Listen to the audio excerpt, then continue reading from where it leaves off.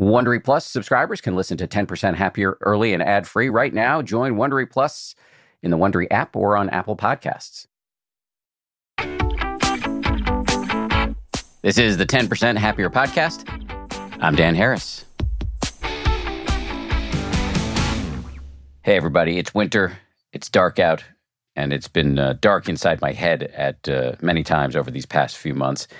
I've personally struggled with depression since I was a kid whose parents sent them to a shrink a bunch of times, and winter can often be tricky for me. If you've had similar experiences, you're in luck because we've got one of the world's leading experts in both depression and in how meditation can help. Sona Dimijan is a professor in the Department of Psychology and Neuroscience at the University of Colorado Boulder. She's a close colleague of Zindel Segal, who was on the show ways back. That was an extremely popular episode, as I suspect this will be. In this conversation, we cover seasonal impacts on depression, the research on how meditation can help depression generally, and what she calls your behavioral antidepressants, which is a fascinating subject. She'll go into that in a pretty deep way. As you're about to hear, Sona is low-key in her presentation, but she is truly a ninja when it comes to the science around this extremely common mental health challenge. Heads up on a few issues. There are a number of references to suicide in this conversation, just so you know. And on a much lighter note, you're going to hear Sona make a quick reference to the 30 seconds of silence at the start of the interview, which is a quick break we take before we start the interview. And in that quick break, we record what is called room tone. This is a technical thing I've never understood, but I do use it as a time to quickly meditate before I start firing questions. And so I just didn't want you to be confused when you heard her reference to it. One more thing before we dive in. We are launching a new podcast. We've actually launched it already. One of the most intense, important, and astonishingly difficult things that has ever happened in my life is having a child. I think this is true for many of us who have kids. Parenting can be one of, if not the most transformative events of a lifetime. And while there are all sorts of resources out there for helping you do a better job as a parent, there aren't many shows about how to take care of yourself as a parent. We here at 10% Happier have now made that show. It's called Child Proof, and it's available now. It's hosted by an amazing person named Yasmin Khan, a recovering news reporter and mom of 2 young children. On the show, she tackles big questions, such as, how do parents take care of ourselves while taking care of our kids? How do we not lose our crap with our children? How do we give ourselves a break? How do we not pass on our own various forms of dysfunction to our kids? Childproof is available now for free wherever you listen to your podcasts, including Apple Podcasts, Spotify, and for 10% Happier app subscribers inside the app, ad-free. Check it out today. Okay, we'll get started with Sona Dimijan right after this. You can count on T-Mobile to help keep you connected. After investing billions to light up their network from big cities to small towns, T-Mobile is America's largest 5G network. Plus, when you switch to T-Mobile, families and small businesses can save up to 20% versus Verizon and AT&T. Visit your neighborhood store or T-Mobile.com to switch. Plan savings with T-Mobile. Third line free on essentials via monthly bill credits versus comparable available plans. Plan features may vary. Credits stop if you cancel or change plans. Audible lets you enjoy all your audio entertainment in one app. You will always find the best of what you love or something new to discover. They offer an incredible selection of audiobooks across every genre, from bestsellers and new releases to celebrity memoirs, mysteries and thrillers, motivation, wellness, business, and more. I've been checking out recently is called Our Share of Night. It's technically, I guess, a horror, but it's definitely literature. I mean, it's incredibly well written, absolutely fascinating, and it really does rhyme with some of the themes that we explore on this show. I highly recommend it, although I'm only through the first 15-20% of it, but I highly recommend it. As an Audible member, you can choose one title a month to keep from the entire catalog, including the latest bestsellers and new releases. New members can try Audible free for 30 days. Visit audible.com/10% or text 10% to 500-500. That's audible.com/10% or text 10% to 500-500 to try Audible free for 30 days. Audible.com/10%. 10%. I love cats. I make no secret of that. We've got 4 cats. But here's the thing about felines. They poop a lot. You need kitty litter, and you need that kitty litter to do the job, which is why I'm proud to recommend Tidy Care Alert, which has long-lasting ammonia control, so your house or your apartment or your yurt or wherever you live does not smell like you have 4 cats or however many cats you happen to have. No judgment here. It's low dust and lightweight, which means no lugging heavy bags of cat litter up the stairs, and it's from the brand most often recommended and personally used by veterinarians. Tidy Care Alert uses color-changing crystals to detect potential concerns and help put your mind at ease. Let Tidy Care Alert help keep an eye on your cat's health.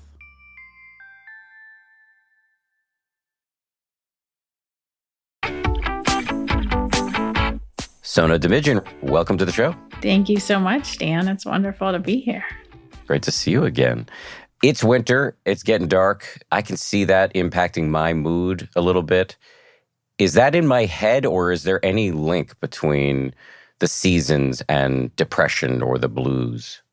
Yeah, it's a great question. There is a link. For some people, their experience of depression is actually quite directly influenced by seasonal shifts.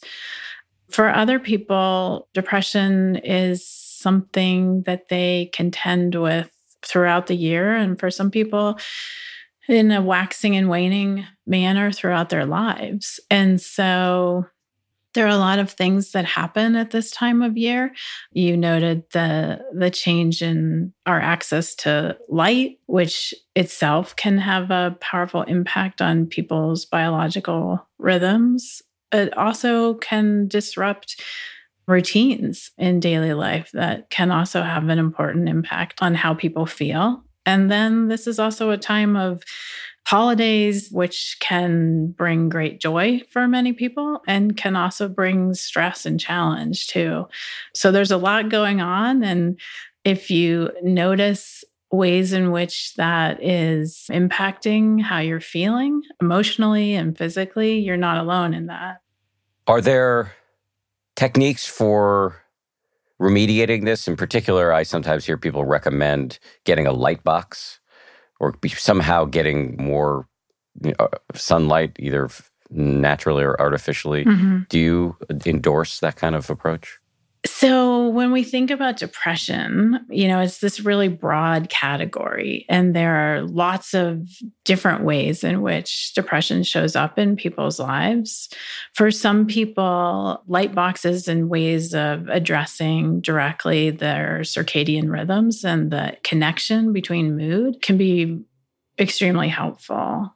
As you know, a lot of the work that I have done has focused on ways in which people can learn to work with sort of the habits and the patterns of their mind in a way that can help protect people from the experience of depression. And particularly for people who have experienced depression in the past, whether or not that's connected in seasonal patterns and changes, or more generally, we have learned over the past many years that people have the capacity to learn skills that can be quite powerful in terms of protecting them from the intensity of depression and from depression's return. When you talk about habits of mind, what do you mean? Yeah, it's a great question. So when we think about what are the ways in which people can get stuck in episodes of depression? And there's a large body of research that looks at what are the differences between people, for example, who have experienced depression in their lives and people who haven't. And some of this research points to the idea that there are 2 kinds of processes that happen in the ways in which we experience thoughts and emotions and situations in our lives that have focused on one process that is called rumination, which is the tendency to elaborate, to tell stories, to engage in this kind of mental narrative mode. So that's one piece. The other piece is this process of what's been called fixation, which is the tendency to like dwell on the negative. So when you get these two together, you can probably imagine the ways in which that can create vulnerability, so that people who have experienced depression, there's evidence that they have a greater likelihood of orienting to the negative and getting caught there by these patterns of rumination or elaborating, and that these processes can predict the likelihood that people will experience relapse of depression. What's helpful about knowing this is that it actually helps to focus our efforts on what are skills that people can learn that can counter the risk of getting pulled into either of these processes. So what are ways in which we can learn to intentionally bring awareness to the full range of experiences in our lives and to notice when we're getting caught in the negative?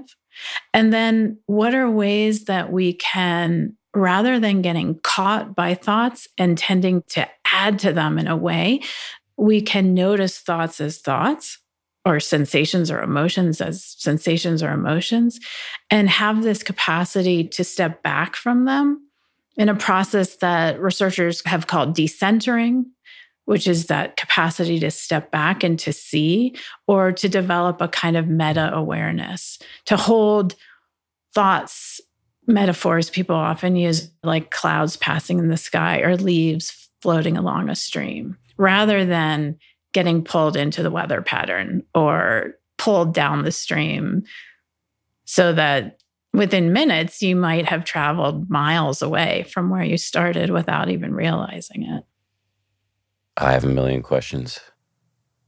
Can one experience fixation and or rumination without being depressed?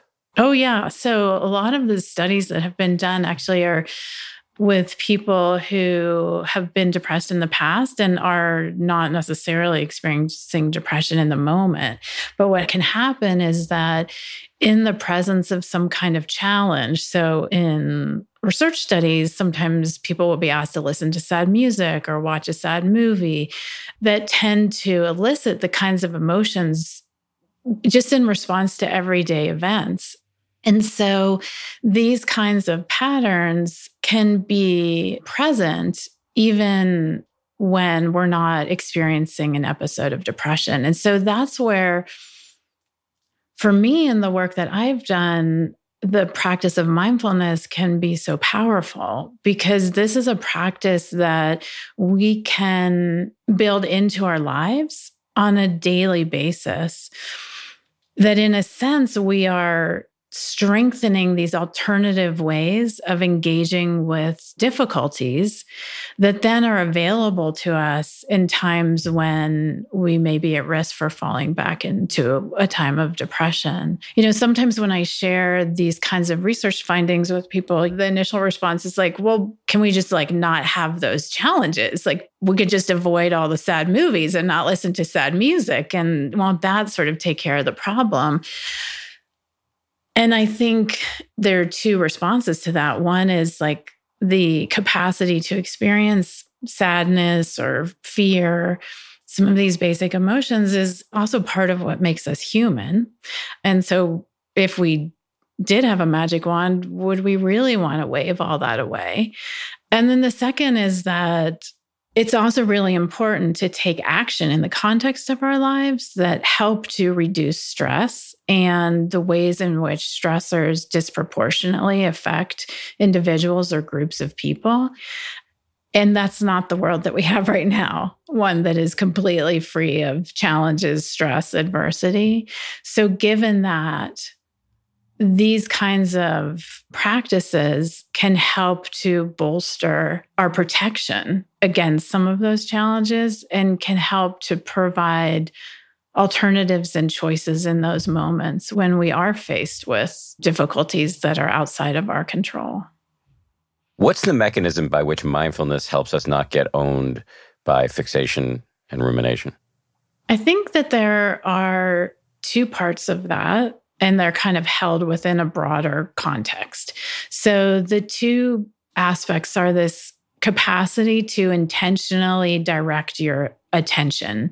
And the other is the capacity, as we were just talking about, to sort of step back, to take a seat on the bank of the river and notice the leaves moving by rather than getting pulled into the water. So those are the two specific skills that most mindfulness-based programs, specifically for mental health reasons, that they train.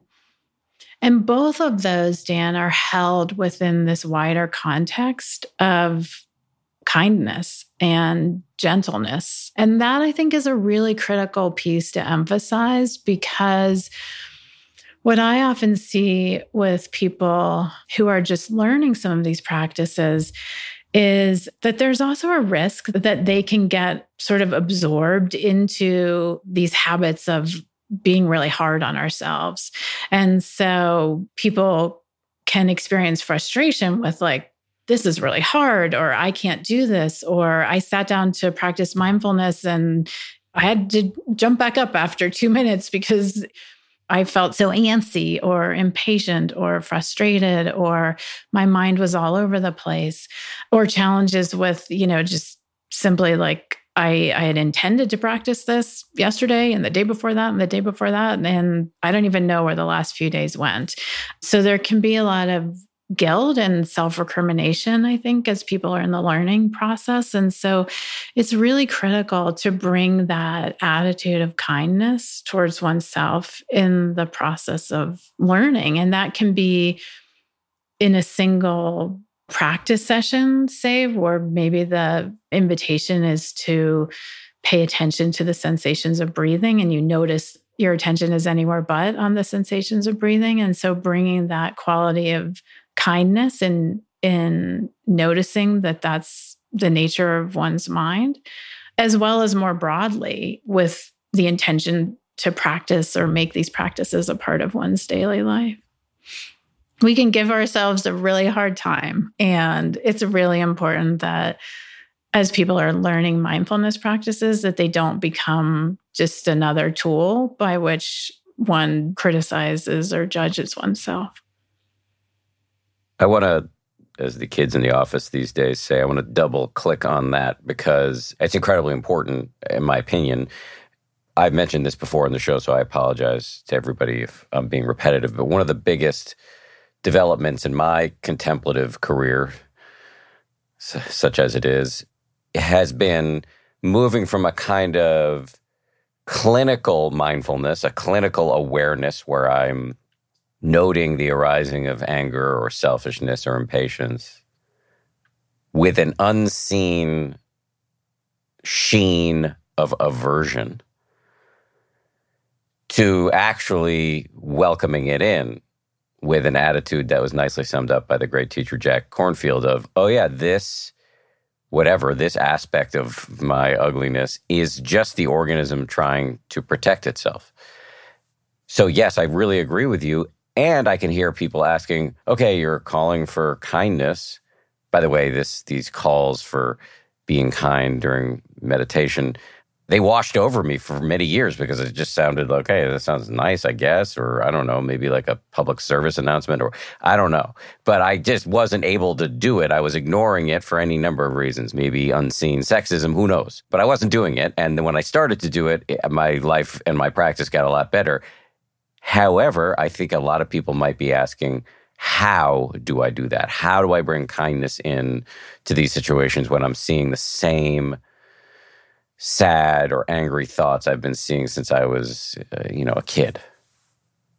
Yeah. So that experience you just said a couple minutes ago of like, I have a million things to say about that. I'm having that now.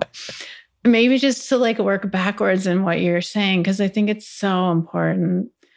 There's so many sneaky ways in which these habits of self-judgment and harshness can creep in. This idea that, like, even as you said at the end, like my practice got better, like that would be one I would bring even like curiosity to, which is, What does that mean for our practice to get better? And if something can be better, can it also be worse? And who kind of holds the yardstick for that? It is in the air and the water, this tendency to judge.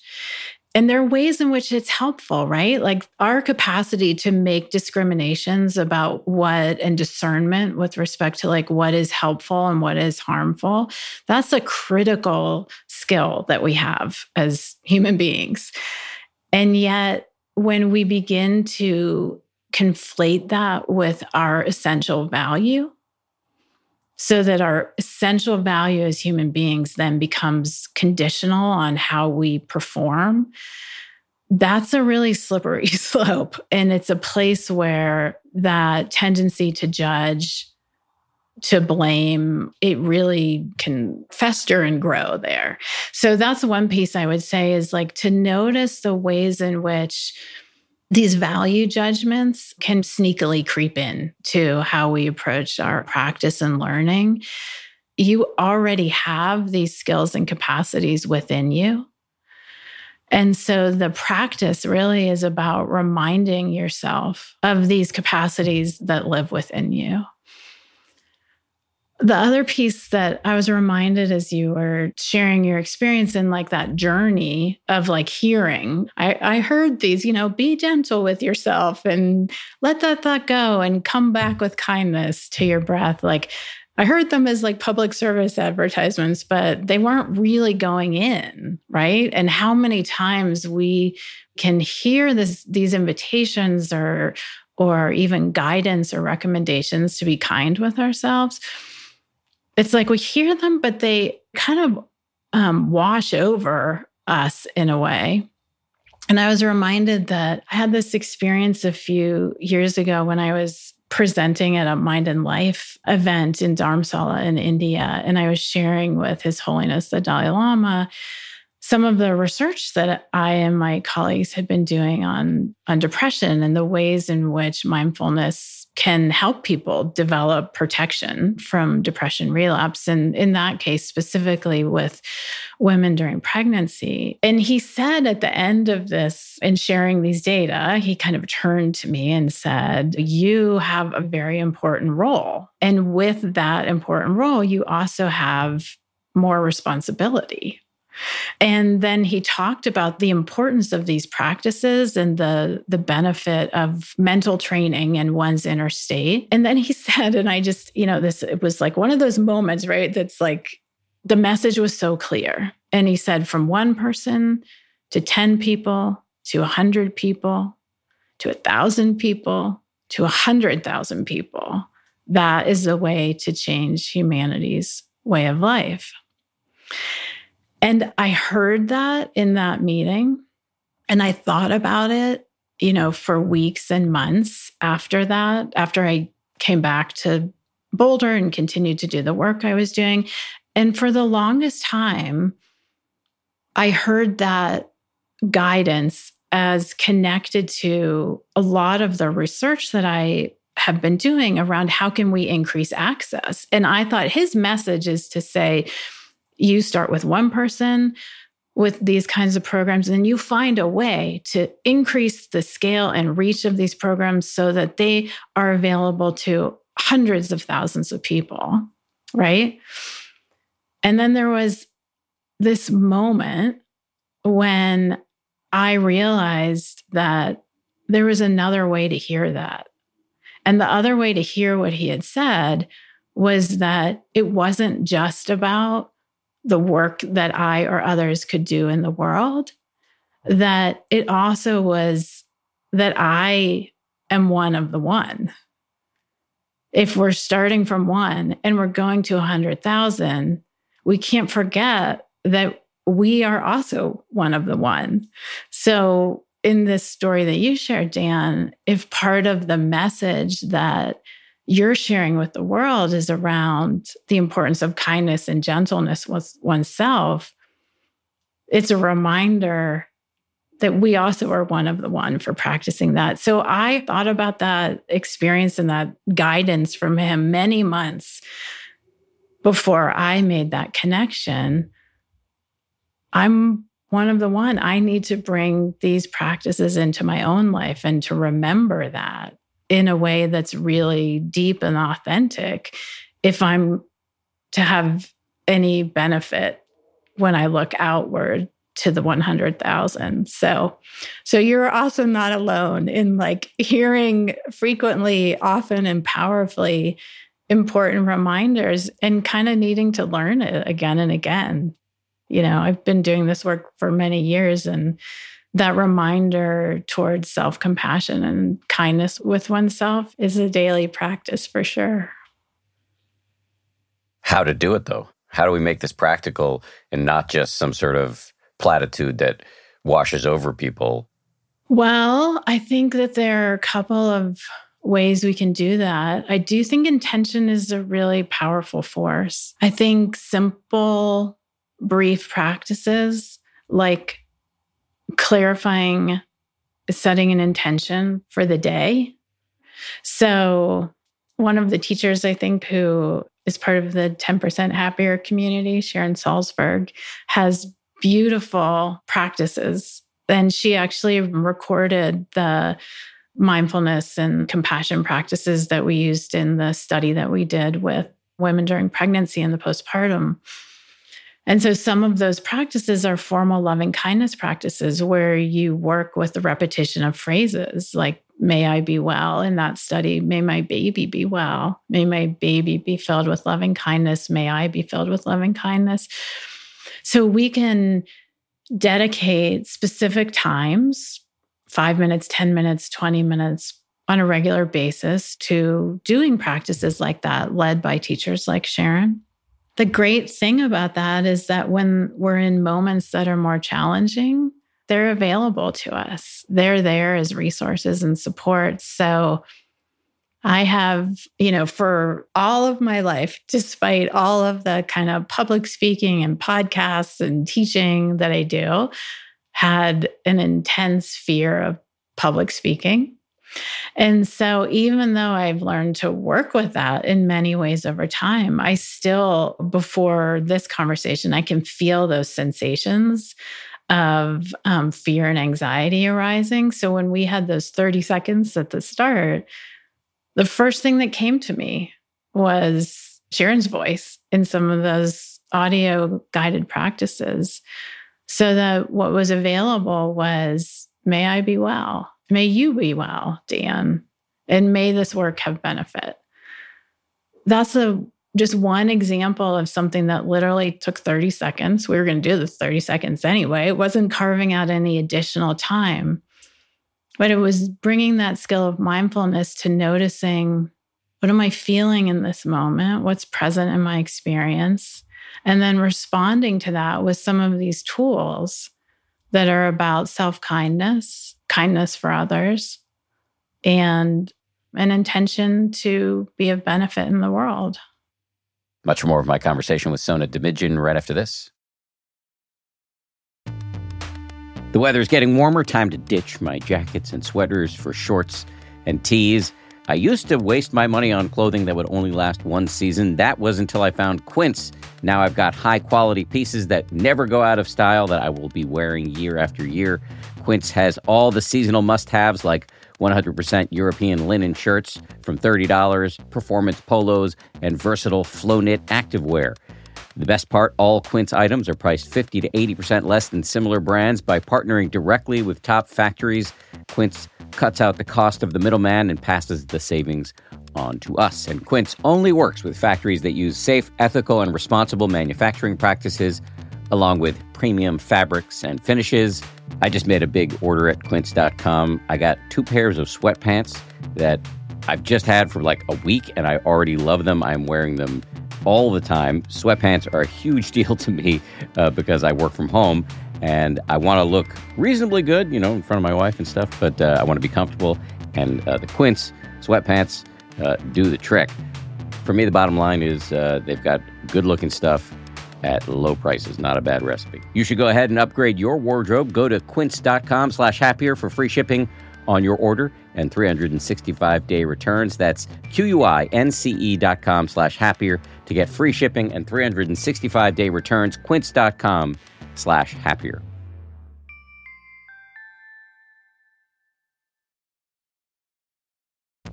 It's spring, and that means it's graduation season, and I've got an idea for an incredibly fun graduation gift or party favor.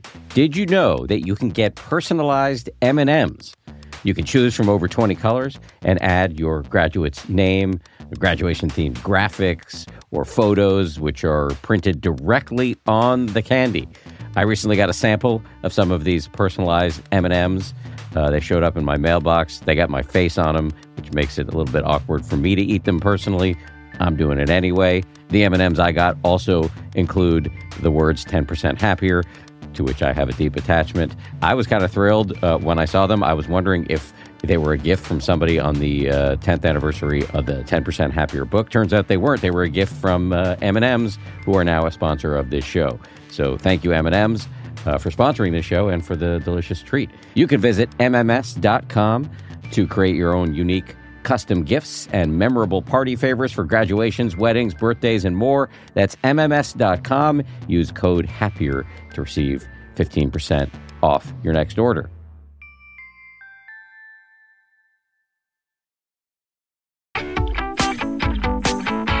So if people have heard you talk about using mindfulness to not get hung up in fixation or rumination, whether you have a tendency toward depression or not, if people heard you talk about that and heard your exhortation to view whatever's coming up with some level of kindness, the answer to how do I actually do that, Sona Dhamidjian, is, well, there are practices designed to boost your capacity to do that. They're sometimes known by the rather grandiose title of the divine abodes or the Brahma Viharas. And they include skills such as loving kindness or friendliness, also compassion. And Sharon Salzberg, who you mentioned, is really, I would say, the principal proponent in the West of these practices, can turn up the dial on the warmth in our own practice. And everything I'm describing, I've seen for myself, for sure. But am I summarizing you correctly?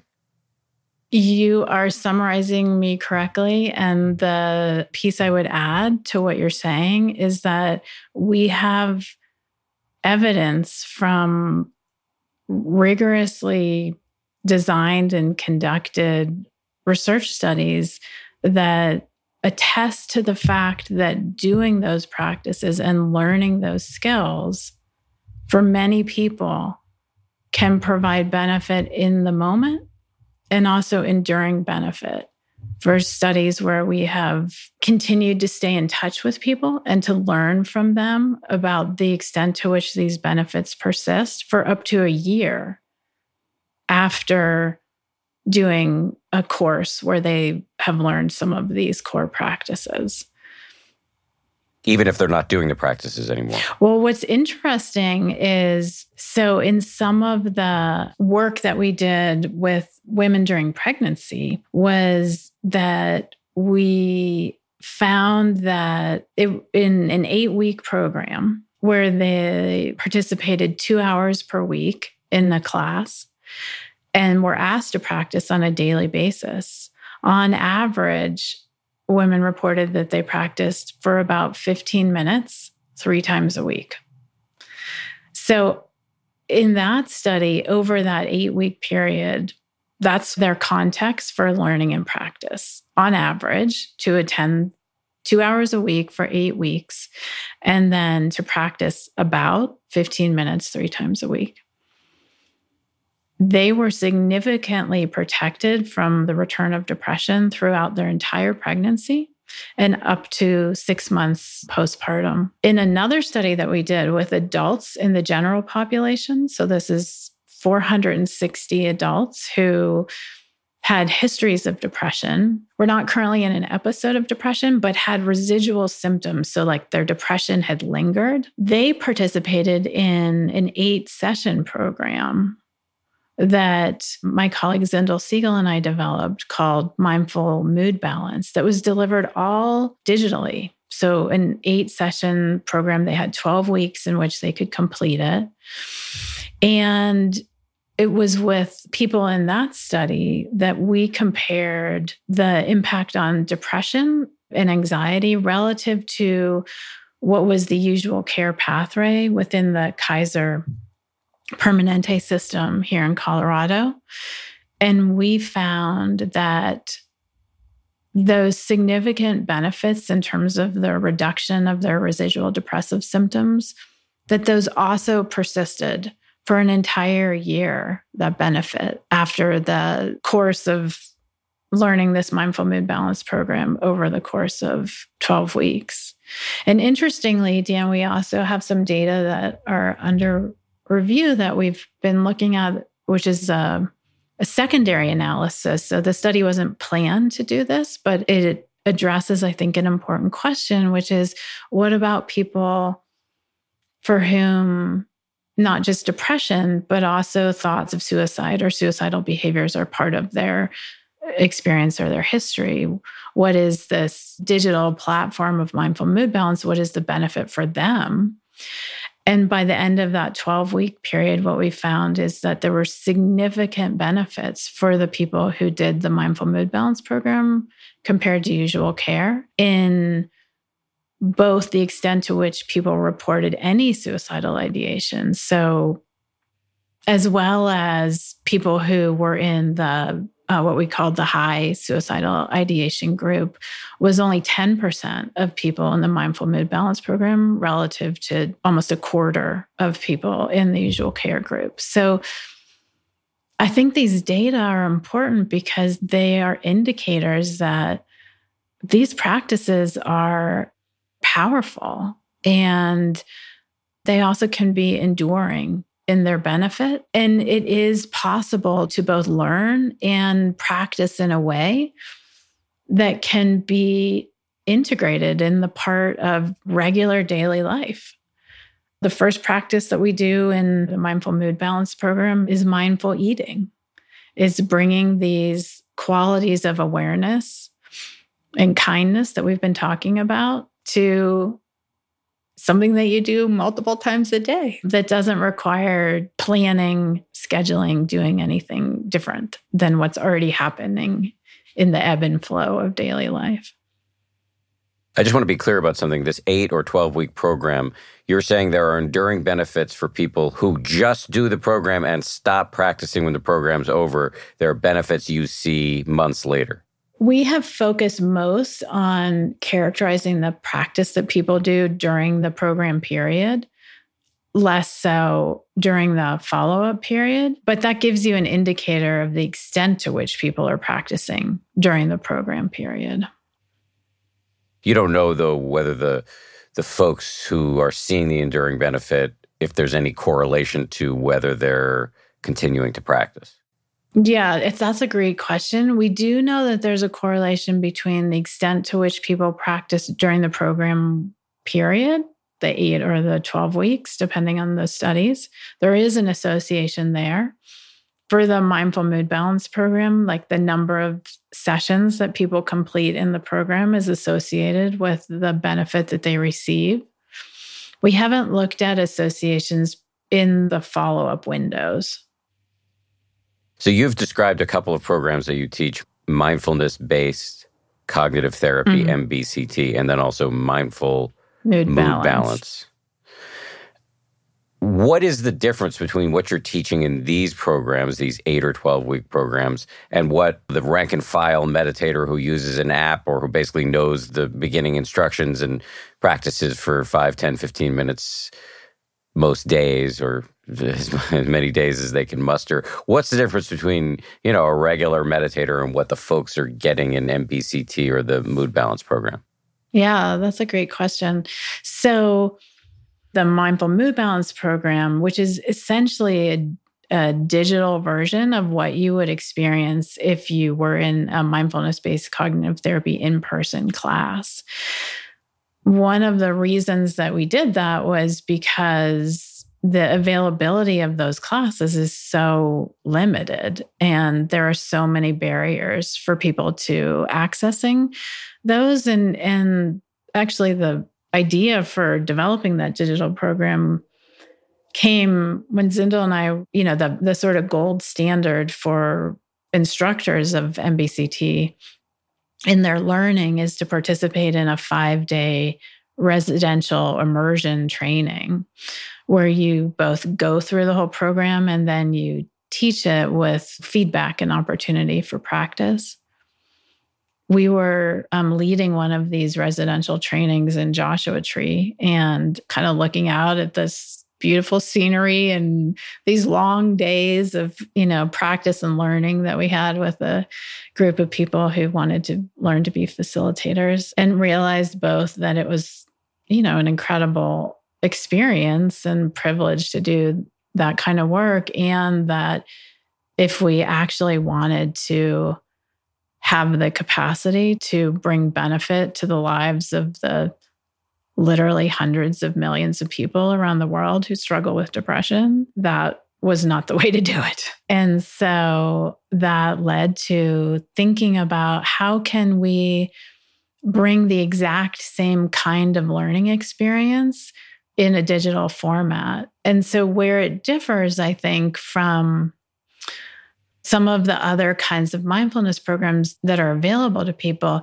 is that it's a synthesis of expertise in both the teaching and the practice of mindfulness with what do we know about depression and the territory of depression and what I think of as like depression's close cousins, anxiety and stress, and what are some of the most well-supported with really good science strategies also from cognitive and behavioral therapy. And what the Mindful Mood Balance program does is it's an integration of these different streams of knowledge and skill. And I think that integration is really critical. The other piece is that there's a very intentional arc of learning in the Mindful Mood Balance program, which again is rooted in MBCT, that moves along a very clear sort of gradient of attention, starting with ways to strengthen the capacity to focus attention in places that are more based in the body and that are more neutral. So like we were just talking about eating, but then moves over time in a systematic kind of arc towards the kinds of thoughts and emotions and situations that are most difficult and painful and likely to trigger an episode of depression for people. And so the sequence, I guess I would say, within the program to build in a kind of systematic way that scaffolds people so that you're not just kind of thrown into the deep end in the places where you're most vulnerable, but you're not avoiding those either. So that kind of systematic progression that's informed by a deep understanding of the ways in which people can be and are vulnerable to depression and stress and anxiety, I think is really important. The other piece is that we design the program in a way that you have the experience of participating as part of a group of people who also are learning with you. All the learning starts with your own experience. So it's really learning through doing. So every component starts with a guided practice and the opportunity to learn from your own experience. And then to also be able to access other people's experiences by listening and watching videos of other people who have learned the same practices, who can talk about the challenges and the, opportunities and benefits that they've experienced. So, and I think that sense of being part of a community of people is a really critical aspect of learning mindfulness and self-compassion practices, and also specifically bringing them into spaces like depression, anxiety, because again, to go back to our earlier conversation, there's so much stigma and there's so much guilt and shame that those spaces can be really isolating for people. How do I know whether I need something like MBCT or mindful mood balance? Because I think a lot of us, I've had episodes of depression since I was a child, and then I maybe get a flavor of it for a few days now and again. That's me, but I think a lot of other people maybe just get sad once in a while. And, we see a therapist and or we do a little bit of meditation and or we aspire to do either of the above. How do you decide what lever to actually pull? So what you're describing about the experience of depression in your own life, Dan, is very much what most people who have experienced depression, how they might describe like this. They may experience an episode of depression, that there are times in life when it really recedes. It's not part of one's daily life. And then there are times when it comes back. And then for some people, there are aspects, that's when we talk about residual depression symptoms. That what we mean is that you may not be in a full episode of depression, but there are some elements, and it could be the sadness or a lack of interest that persists, but at a lower level. It could be some of the thoughts that we've been talking about, thoughts of one's own inadequacy or deficiencies. It could be challenges with concentration. As I was talking about earlier, for some people, thoughts of suicide that can persist. The places where we have studied and others have studied programs like mindful mood balance or mindfulness-based cognitive therapy have been mostly with people who are not in an acute episode of depression. So are not in the kind of intensity of the depth of the suffering of an acute episode of depression, but are in those in-between times that you're describing. So people who have experienced prior episodes of depression, who may be having some lingering symptoms, but have the sort of resources in the moment to engage in a program like this, and to like the inner resources of energy and concentration that are available to them. Those inner resources can be very depleted when one is in a full episode of depression. And a lot of the other research that I have done has really focused on what do people need when they're in the depth of those times of depression. And those skills can work in concert with the kind of mindfulness and self-compassion skills we're talking about now. But when you are in an acute episode of depression, the skills that I think are more critical to those times are skills that focus on action. They're skills that focus on engaging with the world around you and countering the tendency to avoid and withdraw. And so there's a connection between, I think, using the skills of action and engagement during episodes of depression that help reconnect people with sources of enjoyment and reward and relationships in their lives. And then these other skills that we've been talking about, the skills that focus on how to work with your mind skillfully, those I think can be particularly helpful in preventing episodes of depression from returning. Does that make sense? It does. I think so. If you're in the depths of depression, you might not have the mental resources such as concentration required to do MBCT or any other sort of mindfulness-based therapy. So instead, you recommend engaging with the world. By that, are you referring to like volunteerism? The answer to that question of what do I recommend is very individualized. And so for some people, like engaging in volunteer activities might be exactly the thing that would be helpful for them. For some people, even the thought of that would drive them more deeply into withdrawal or avoidance from the world around them, because we each differ in what it is that is rewarding, that keeps us engaged and active in our lives. And so where I was saying these skills, they do have a relationship with each other. So the approach that I and others have studied most widely as a robust approach for treating and managing depression is an approach called behavioral activation. And that begins with noticing, and times when people are experiencing depression, noticing the connections between what do you do and how do you feel. And so that's also a place where mindfulness shows up. It's not meditation, but it is awareness. It's noticing on a day-to-day, hour-to-hour, in some cases, basis, what are you doing and how are you feeling? And what are the connections? So that what we begin to do with that approach is by bringing our awareness to what are the activities that are part of your daily life. And we're looking for the ingredients of a behavioral antidepressant in that case. And so for me, the activities that would make up my personalized behavioral antidepressant might be really different than the ones that you might end up with. And that's why it's really important to start with that process of paying attention. What are the activities that bring me a sense of accomplishment, that bring me a sense of connecting with other people, a sense of enjoyment?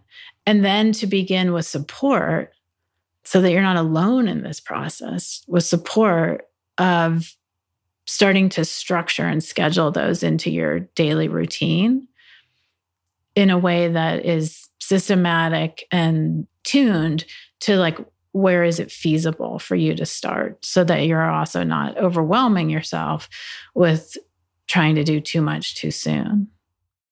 Out of curiosity, what would be on your BA, behavioral activation list? What would be on the list of things you would do to kind of pull yourself out of the depths of depression? For me personally? Yeah.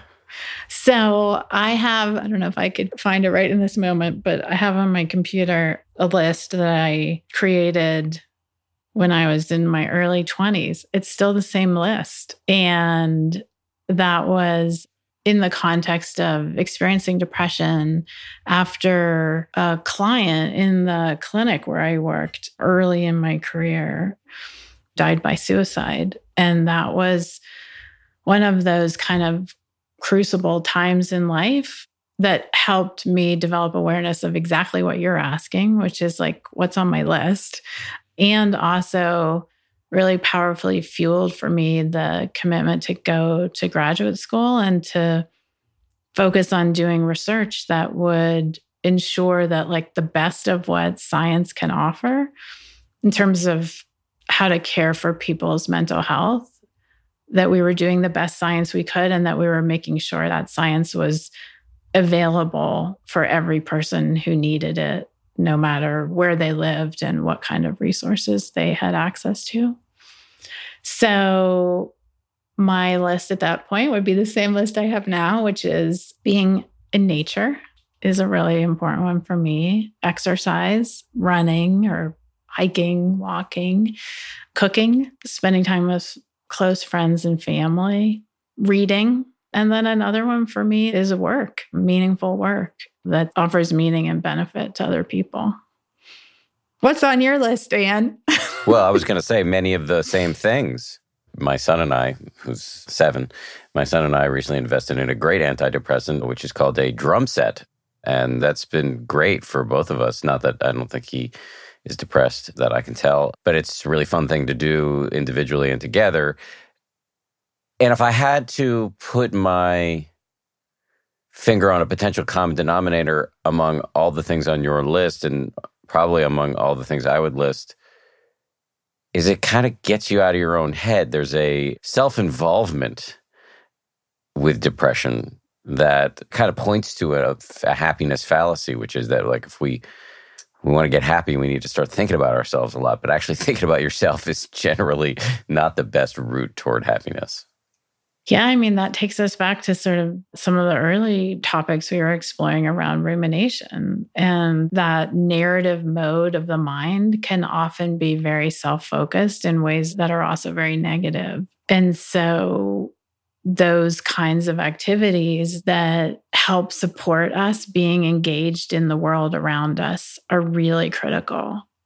And I love that you're doing the drumming with your son, because that will always be a resource for him. Like he will have that knowing, not just as a kind of mental thing. Like I used to play the drums with my dad and it was super fun and we laughed and, but like that will live in his body, that experience of enjoyment and connection. And so these kinds of activities of like ways in which we can stay engaged with the world that we have those in our histories we can draw from, or we have people in our lives right now who can help support us in developing them. Because when people are experiencing depression, that's that every fiber of your being is pulling away from that. The gravitational force towards withdrawing and isolating and avoiding is so powerful.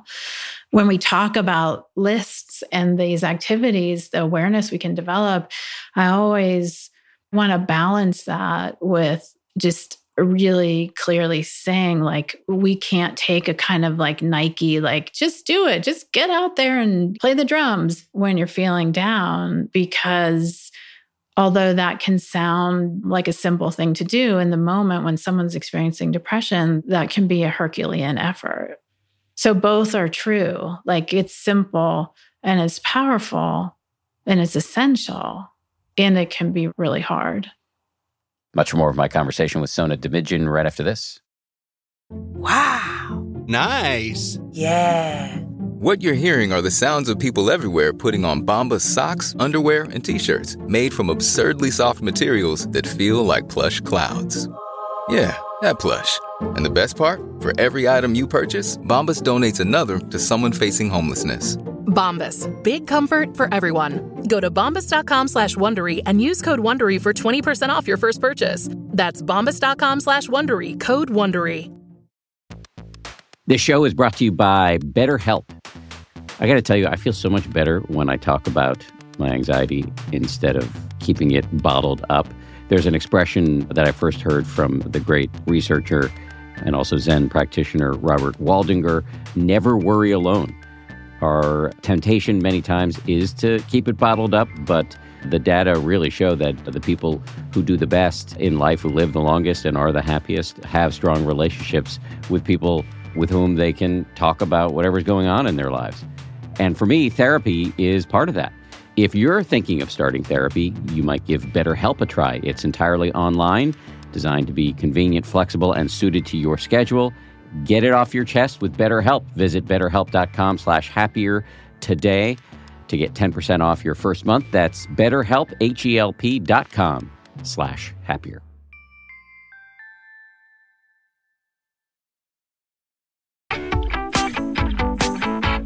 Some of the hardest moments in my life are when I've been deep in depression and forcing myself to exercise, when that flu-like ache that often comes with depression. And it feels so wrong to exercise, but I know it'll make me feel better. And that's just a tough moment for me. What's your take on antidepressants? She's smiling like she's going to say something mischievous. Yeah. So it's interesting because I was just emailing with a colleague, Jay Fournier, who's a great depression researcher, who was the senior author on a paper that we and a group of researchers published in 2010. I emailed him and said, when you share these data, you know, it's over a decade later, like, are you qualifying this in any sort of way? Because I think these points are still as relevant today as they were over a decade ago. And he said, not really. I agree. Like, these findings are still important and relevant. So the essence of that study, which was what's called an individual participant level meta-analysis, which pooled the data from multiple studies that looked at differences between antidepressant medication and placebo, and for adults with depression. And what was really interesting about that was that if we took all the people, pulled from all the studies, if you ordered people in terms of the severity of their depression at the beginning of the study, it was only among the most severe category that there was a significant difference that has been determined by other guidelines as a meaningful difference between the antidepressant medication and placebo. So that doesn't mean that the medication wasn't effective for all the rest of the people. It just wasn't significantly more effective than taking a placebo. So that suggests that the specific efficacy of antidepressant medication is limited to that group of people. What that suggests is those data would indicate that there is specific value and benefit to antidepressant medication, and that the vast majority of people in those studies got the same benefit from a placebo, which are findings that have been available now for over a decade, and that, at least as far as I can see, haven't dramatically influenced the kind of mental health care that's available or treatment guidelines. What's going on there? I think it's an example of the way in which we, as scientists and, our world generally, we haven't developed effective ways at communicating important scientific findings in a way that has broad access. And so I think there's more work to do there.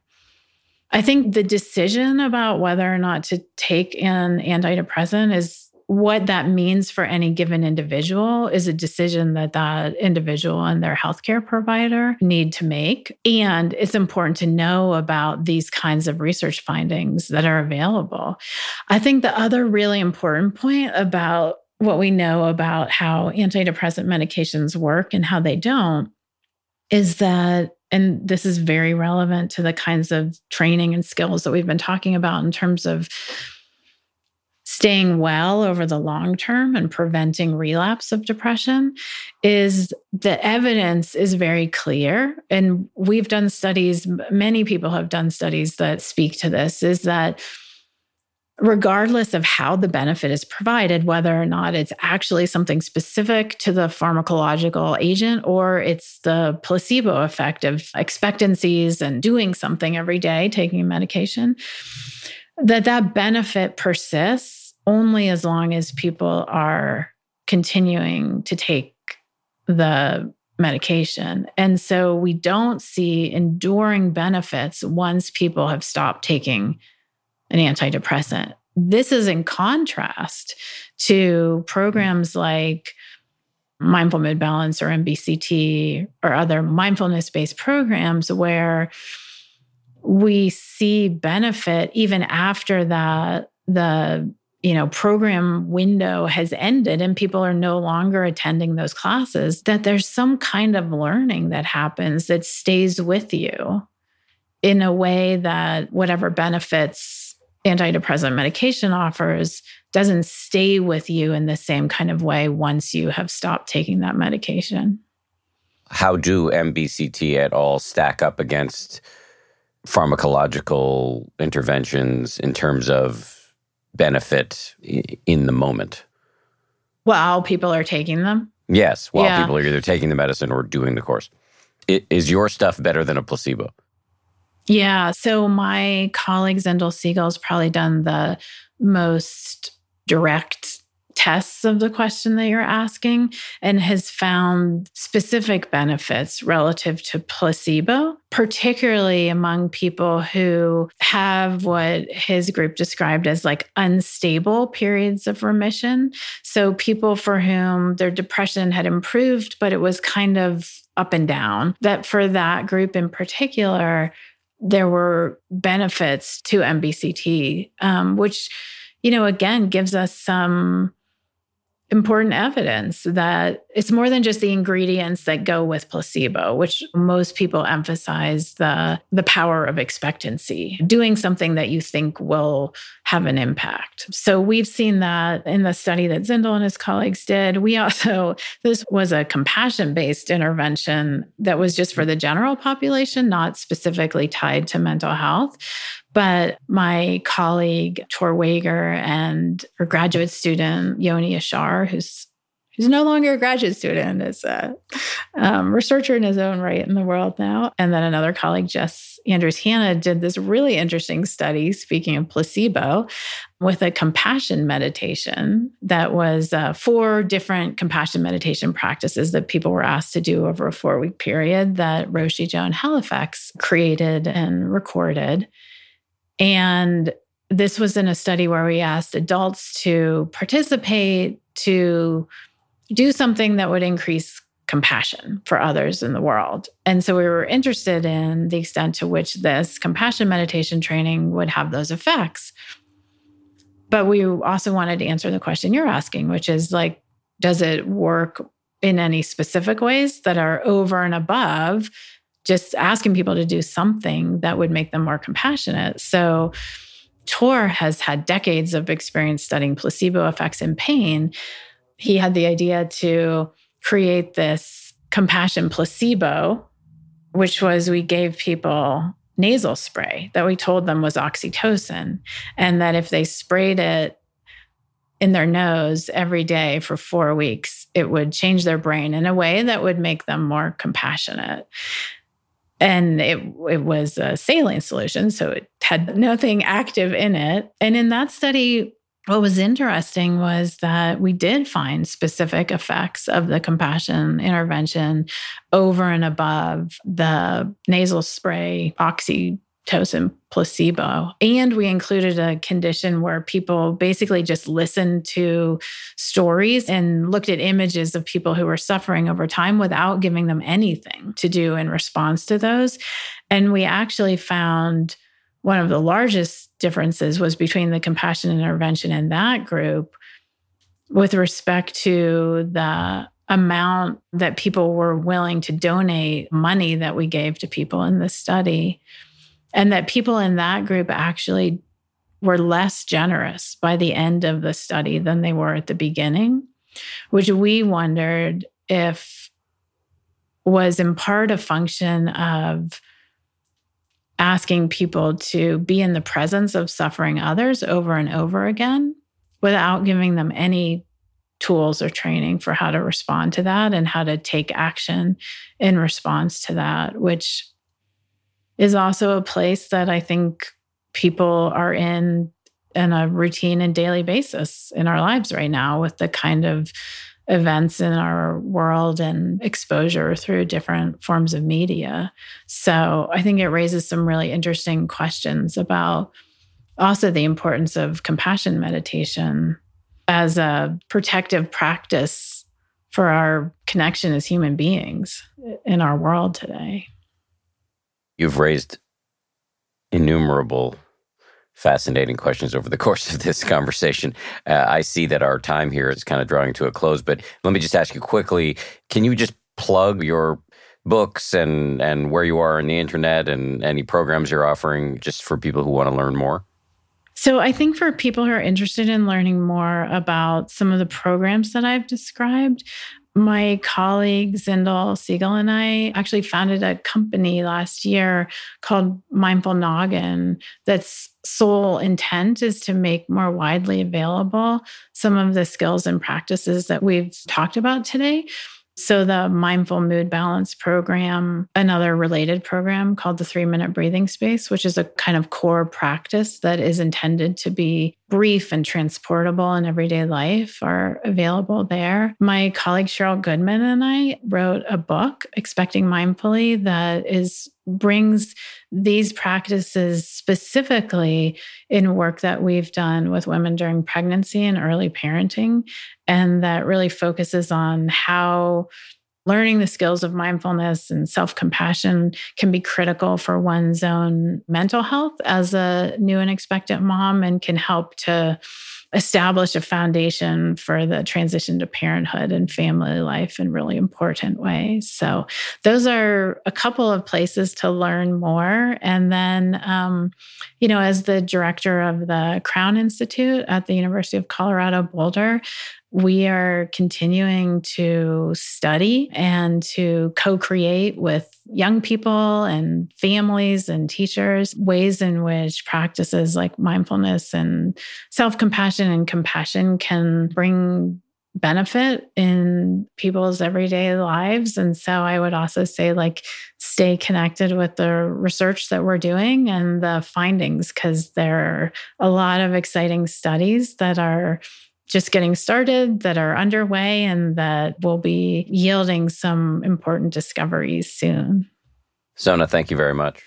Thank you, Dan. Thanks again to Sona.